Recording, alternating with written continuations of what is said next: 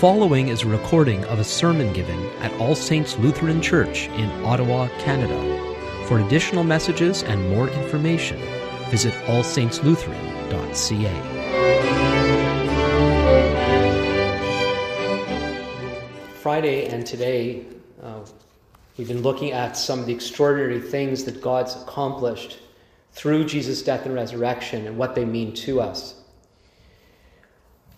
On Friday, we focused on the scope and necessity of his suffering on our behalf. I don't think there's any way we can completely fathom any of this, but that shouldn't stop us. It's like you can swim in the ocean without understanding the ocean. I don't know if that's the best illustration I've ever given, but you get a taste. I don't know if you ever played in ocean waves and how magnificent they can be. They can also be quite devastating.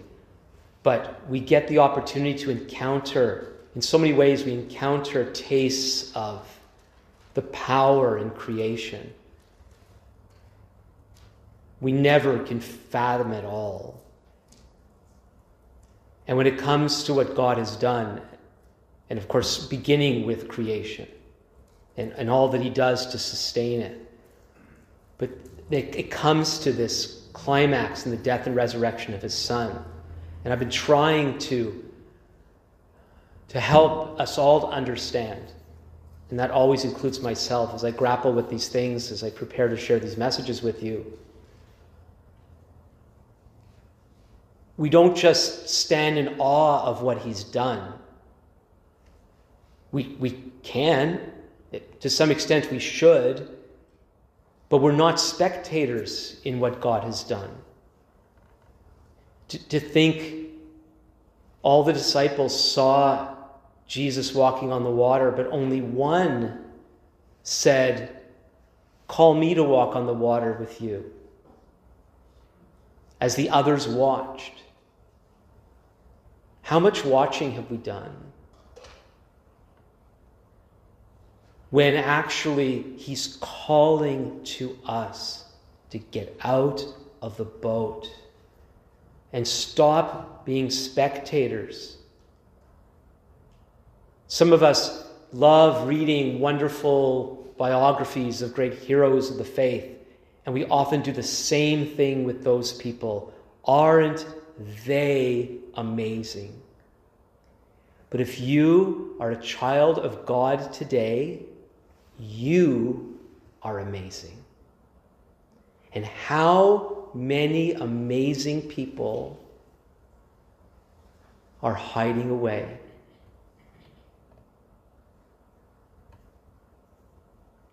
When I watch things, and this is not, I'm certainly not bragging about myself. There's just one element about, well, you know what? I don't know if all kids are like this. But we were always able to tell, especially from our boys when they were young, we could always tell what they last had observed because that's what they were playing. If they saw a hockey game, they were doing hockey. If they'd gone to the orchestra, they were conducting the orchestra. Could always tell what they had last observed from what they were doing. But many of us, again, I wonder, that might be how we are all as kids, maybe. And then we lose it. Because many of us go from observing to observing, rather from observing to participating. And it's one of the problems which I find, one of the problems with sports. You know, because we've raised 10 children, we've had, I'll speak for myself, I've had far more opportunity to learn from my mistakes because I've made plenty of them.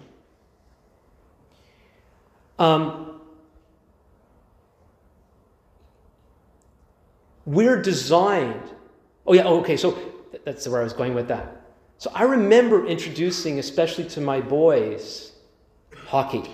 When our kids were younger many, many years ago, we didn't have TV, and we hardly watch videos, and that's really changed through the years. But I remember when we had this opportunity to show, I showed hockey to the boys, and thankfully they wanted to play. But what happens is often what we want to do, and it's happened to us as a whole culture, when we watch, we want to watch more. And so it's an issue that I have with spectator sports. I love sports. I don't follow it like I did when I was younger. But something I've tried to impress upon my kids is, what are we learning? What are we learning from observing? One of the loves among many in our family in sports is figure skating. I may have mentioned it before because I love talking about it. One of the things you see in figure skating is actually in all sports. There's something about figure skating that has this in a particular graphic way. And it's the ones that are able to fall and get up and move on. And you can fall and still win a gold medal. It's not about the falling. But most of us, when we fall, we think about our failure. And often our failures in our lives that happen very early when we're children draw us to become observers and spectators and not participants because we become so afraid of failing. But it's all to say that we observe in order to do, not just to observe. And so when we ponder the death and resurrection of Jesus, it's not just to applaud him. He certainly is worthy of the applause, for he has done something that no one has ever done, no one else will ever do exactly what he did. But he did what he did in conquering death for us so that we could live in the way that God has called us to live. He conquered death so that we could know that there is no failure that can ever keep us down. None. Hearing stories about murderers on death row who come to true saving faith in Jesus. To think that even in that kind of dark, horrific place that has no positive end in the natural, that a person could find peace because of what Jesus has done. I love to quote the words of Betsy Ten Boom, the sister of Corrie Ten Boom, the Ten Boom family having hid Jews in Holland during the Holocaust, only to be arrested, and several died in the camps. But Betsy said, "There is no pit that is so deep that he is not deeper still." And those words of comfort are not there just to soothe our hearts.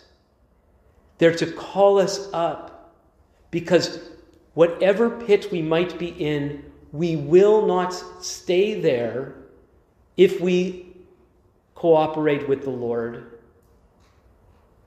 He's always calling us from death unto life.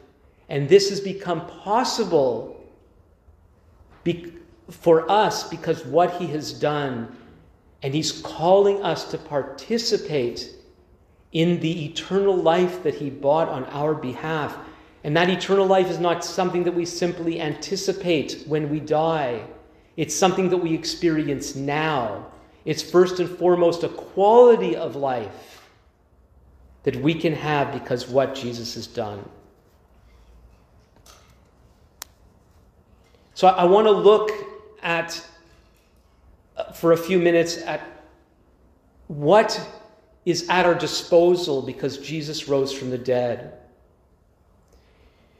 There's a tendency in the church to solely focus on Jesus' death, that we think that's what it's all about. That's what it's all about. But without the resurrection, his death would have been just a death. Paul says in 1 Corinthians 15:17, "And if Christ has not been raised, your faith is futile and you are still in your sins." Without the resurrection of Jesus, we have nothing. We have worse than nothing. So I want to read Hebrews 4:14 through chapter 5 and verse 10 again, and I want to focus on a particular statement that the writer of Hebrews makes. This is the same passage that I read on Friday. "Since then we have a great high priest who has passed through the heavens, Jesus the Son of God, let us hold fast our confession. For we do not have a high priest who is unable to sympathize with our weaknesses, but one who in every respect has been tempted as we are, yet without sin. Let us then with confidence draw near to the throne of grace, that we may receive mercy and find grace to help in time of need. For every high priest chosen from among men is appointed to act on behalf of men in relation to God, to offer gifts and sacrifices for sins. He can deal gently with the ignorant and wayward, since he himself is beset with weakness. Because of this, he's obligated to offer sacrifice for his own sins, just as he does for those of the people. And no one takes this honor for himself, but only when called by God, just as Aaron was. So also Christ, the Messiah, did not exalt himself to be made a high priest, but was appointed by him who said to him, 'You are my son, today I've begotten you.' As he says also in another place, 'You are a priest forever after the order of Melchizedek.' In the days of his flesh, Jesus offered up prayers and supplications with loud cries and tears to him who was able to save him from death. And he was heard because of his reverence. Although he was a son, he learned obedience through what he suffered, and being made perfect, he became the source of eternal salvation to all who obey him, being designated by God a high priest after the order of Melchizedek."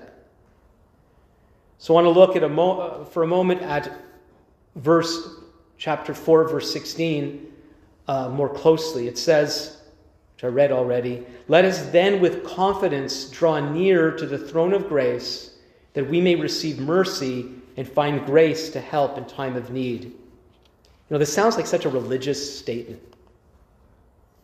Throne of grace, mercy, find grace. But do we realize what's being said here? I explained a little bit on Friday. If you missed it, you can watch or listen to the sermon online. But Jesus is our great high priest who gave of himself to bring about our reconciliation with God. The book of Hebrews is a call to believers who were buckling under the pressure that they were facing because of their faith. It had become too much for them. They'd started off really well, but now they were hiding their faith away. They were just fitting in. They were getting by getting along. Because to do otherwise, to make a strong stand for the Lord, they were beginning to deem that it was too hard. And so the writer is writing a letter that could be summarized by the words, "Come on, guys. Let's get with it. Remember what it is you're actually believing here." And in the midst of this explanation of Jesus being our great high priest, he says, "Let us then with confidence draw near to the throne of grace, that we may receive mercy and find grace to help in time of need." Through what Jesus did on the cross for us, and that's made real through his resurrection, we have access to the very throne room of God. Have you ever wished you could go right into the Prime Minister's office and have a word with him? Whether this Prime Minister or another one, or a Premier or the Mayor? Some of us as kids learned that we hardly had access to our parents. You couldn't really talk to the teacher. I guess in some churches the pastor doesn't get approached. There's these walls that are put up either by ourselves or others that keep people in authority or seemingly authority disconnected from us. Now, all disconnection is based on the fact that we live in a broken world because of our first parents' sin that separated human beings from the great authority, God himself. And from that time, God determined to restore our alienation from him. That's what he desired with the people of Israel, building a house in their presence so that he would dwell among the people.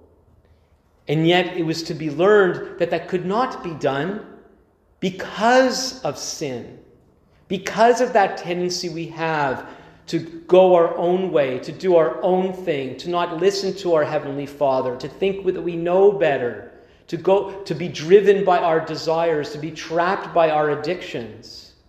God cannot tolerate dwelling in the presence of such filth.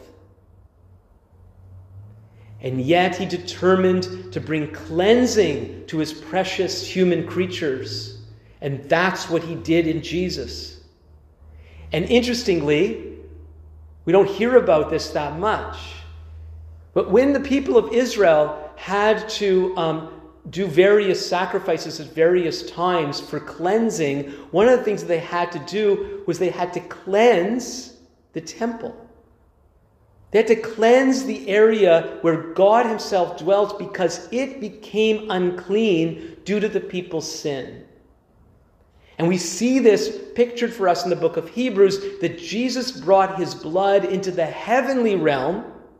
So what was pictured in the earthly realm through the sacrificial system of the people of Israel, that was preparation for when Jesus would bring his blood into the heavenly realm to bring cleansing to the entire universe. And that his blood, which is his death, it's not the substance itself that does anything, it's the fact that he poured out his life in death, that the righteous one who did not deserve to die, who came and lived a perfect life and yet experienced what everybody else experiences despite his perfection, justice was done by bringing him back to life, breaking the power of death, and he comes into the heavenly realm and cleanses that so that we can have access to it. The door to God is open. It doesn't need a sign, walk right, knock and walk in, because the door is open. Now, if you had the world's greatest expert as your best friend, what would you do when you had a problem? Oh, try to solve it yourself. Okay, but I mean a real problem where you're really, really stuck, and you have somebody there by your side all the time to help you with everything. Well, it seems to me a lot of people still rather do it by themselves. And I think it's because you were taught as a child that that's what was expected of you.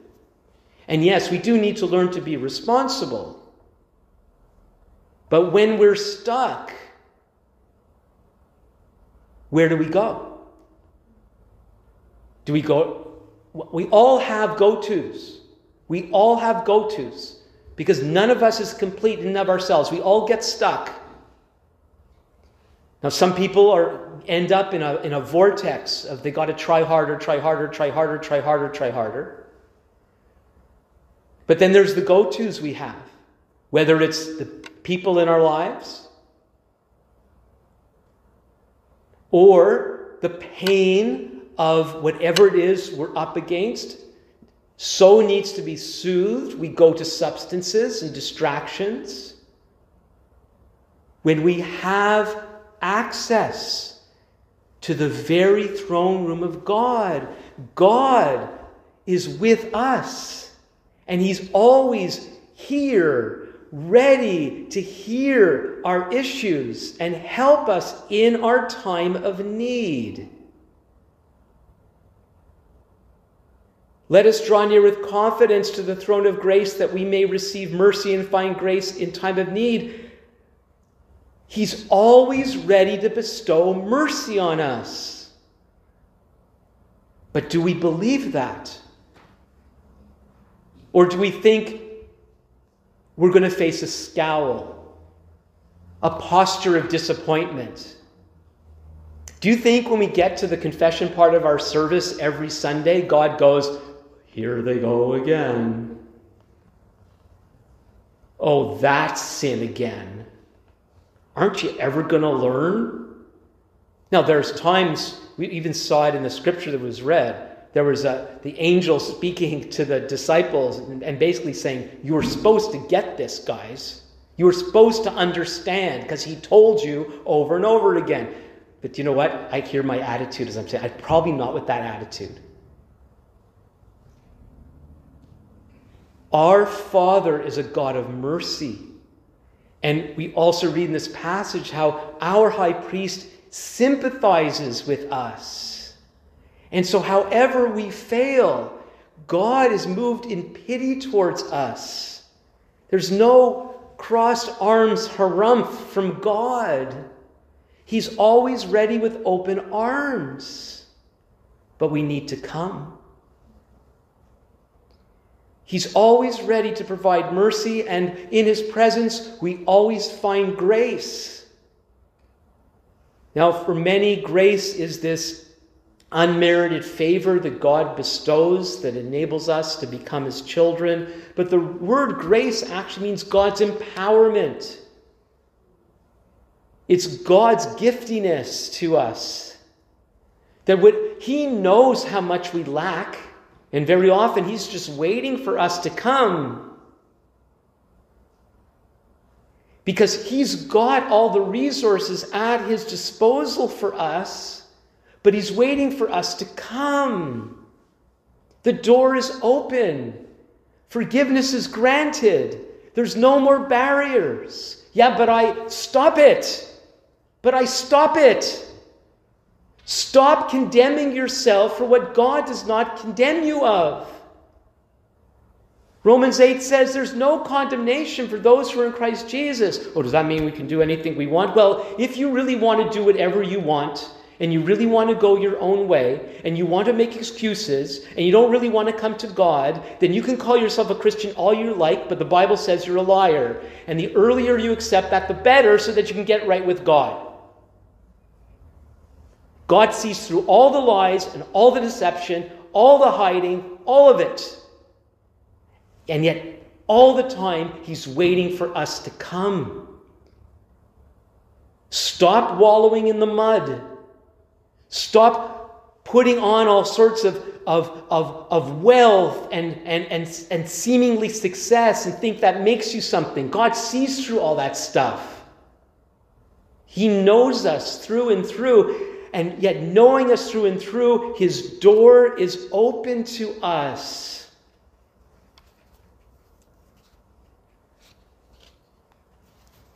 I've spoken here on Ephesians before, but I want to read this again. Ephesians 1, verses 15 to 22, to understand what God has for us.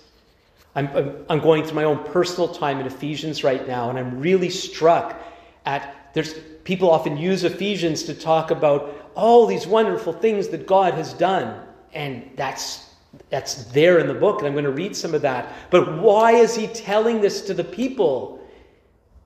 These are true believers, and yet they're living like spiritual paupers. They're doing all sorts of things they should not be doing. They're not grasping all that they have in the Lord. And that's why Paul writes this, Ephesians 1, 15 to 22. For this reason, because I've heard of your faith in the Lord Jesus and your love towards all the saints, I do not cease to give thanks for you, remembering you in my prayers, that the God of our Lord Jesus Christ, the Father of glory, may give you the spirit of wisdom and of revelation in the knowledge of him. You know that God wants to give us a spirit of wisdom? There is no room for spiritual dum-dums in the kingdom of God. Because the God of wisdom has wisdom for us. How it works in your life is not going to look like how it's going to be in your life. But the God of all wisdom wants to bestow wisdom to his people. Give you the spirit of wisdom and revelation in the knowledge of him, having the eyes of your hearts enlightened, so that you may know what is the hope to which he's called you. What are the riches of his glorious inheritance in the saints? And note this. This is verse 19. And what he wants us to know, what is the immeasurable greatness of his power towards us who believe? That's that oceanfulness of his resources for us. You can't see the other side. What is the immeasurable greatness of his power toward us who believe, according to the working of his great might, that he worked in Christ, the Messiah, when he raised him from the dead and seated him at his right hand in the heavenly places, far above all rule and authority and power and dominion, and above every name that is named, not only in this age, but also in the one to come. You know, we've got connections. We've got connections. I don't know if any of you have ever experienced having a connection, where that situation where you're trying to get something done, and you're trying to call the right person, and then you find out from somebody that somebody knows somebody who knows somebody, and you just call this number, and all of a sudden it feels like magic, because then all these doors open. Well, we've got that 24/7, because we've got connections with the greatest authority in the entire universe. And he put, so that he worked in the Messiah, raised him from the dead, and seated him in the right hand, and put far above all rule and authority and power and dominion, above every name that is named, not only in this age, but the one to come. And he put all things under his feet, and gave him his head over all things to the church, which is his body, the fullness of him who fills all in all. The power that raised Jesus from the dead is at work towards us. Because of Jesus' death and resurrection, the goodness of God and of his power working in the universe is at our disposal. We're not on our own. We've been endowed with the power of God. Now, I want to remind us as we draw to a close here, that what does it mean to walk in the power of God? What does it mean to have heavenly resources at our disposal? There's it's easy to paint a picture that we've got all these riches, and so therefore the true believer should be on kind of an easy street in life. But that's not what the Bible teaches. We're given these resources so that we can engage the mission of Jesus, that we can continue to do what he began when he was on earth, teaching his disciples and preparing them to fulfill all that the Father wants to do in the world. And that's been passed on to us. So early in the book of Acts, a couple of the apostles are arrested for preaching in Jerusalem about Jesus. And they were threatened by the religious authorities. And so it says in Acts 4, verse 23, when they were released, they went to their friends and reported what the chief priests and the elders had said to them. And when they heard it, they lifted their voices together to God and said, they were threatened. They were being pressured. The first thing they did, they got together with their community and they prayed. But what did they pray? Sovereign Lord, who made the heaven and the earth and the sea and everything in them, and who through the mouth of our father David, your servant, said by the Holy Spirit, why did the Gentiles, that's the nations, rage, and the peoples plot in vain? The kings of the earth set themselves, and the rulers were gathered together against the Lord and against his anointed, his Messiah, his Christ.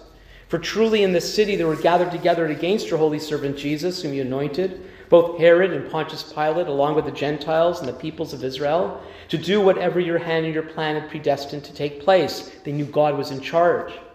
Verse 29, and now, Lord, look upon their threats and grant to your servants to continue to speak your word with all boldness, while you stretch out your hand to heal, and signs and wonders are performed through the name of your holy servant Jesus. And when they had prayed, the place in which they were gathered together was shaken, and they were all filled with the Holy Spirit and continued to speak the word of God with boldness. This story is not given to us so we can look back 2,000 years later and go, wow, aren't they amazing? And isn't God good at what he did for them? No, these things are here as an example to us. So there they were, seeking to live the life that God had given them to live after becoming convinced that Jesus had risen from the dead and proclaimed the only truth possible, that he alone is Lord, and every other authority must be subservient to that. And they got into big trouble, which of course is what would happen. It all started with a healing, and then they get arrested. And so now they're praying, and what are they asking for? Oh God, get us into more trouble.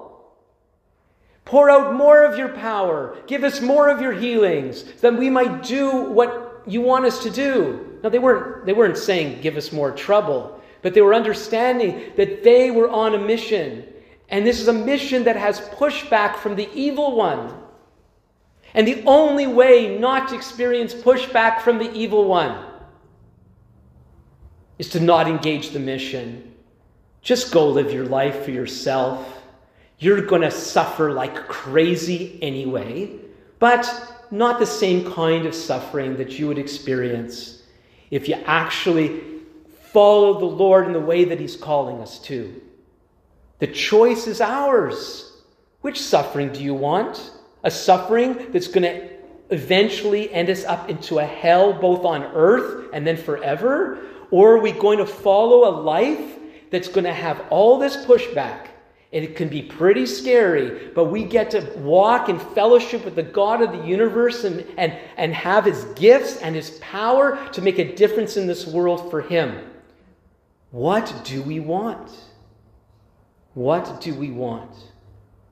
There's a lot of thought about conspiracies over this time of COVID. I remember somebody pointing out to me at one point, well, conspiracies are real. Read Psalm 2. That's what they're quoting here.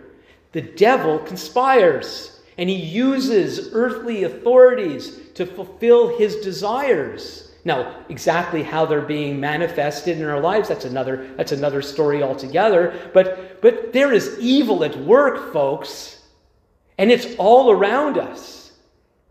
And faith is not to have faith is not to ignore the evil that's encroaching upon the world every day. The only way to be free from the devil's conspiracies is to be walking in the mission of the Lord. And he wants a lot more than what most of us are doing today. We need to be praying for the power of God to fill us afresh. And we need to be out there sharing his truth and praying for the sick. We have become so dependent upon the works of our own hands. I've talked about this much in the past. We need to be first and foremost reliant upon him. And we need to be coming before his throne of grace and finding that mercy and finding that grace, that empowerment, so we could be all that he wants us to be. If anyone here is not fully walking with God today, you have no clue what you are actually made to be. God is calling for a power and a beauty and an impact that's beyond our wildest dreams. He has a feast for us. And if we are not feasting on his goodness, what we think we're feasting on is actually no better than dirt. There is so much that he has for us. How are we going to find it? Let us then with confidence draw near to the throne of grace, that we may receive mercy and find grace to help in time of need. Let's pray. Our Father, we thank you that you have called us to engage a power beyond any power that we've ever experienced. Father, I pray for all of us. Oh God, I pray for myself, that these words would not just be words. Show me, Lord, how I easily try to feast on the cheap rather than feasting on your goodness and glory. And help us all, Lord. Open our eyes afresh. Open the eyes of our hearts so we may know all that you've done for us and the resources that are at our bestowal. Please, God, have mercy on us and empower us afresh. In Jesus' name, amen. Thank you for listening. For additional messages and more information, please visit us on the web at allsaintslutheran.ca.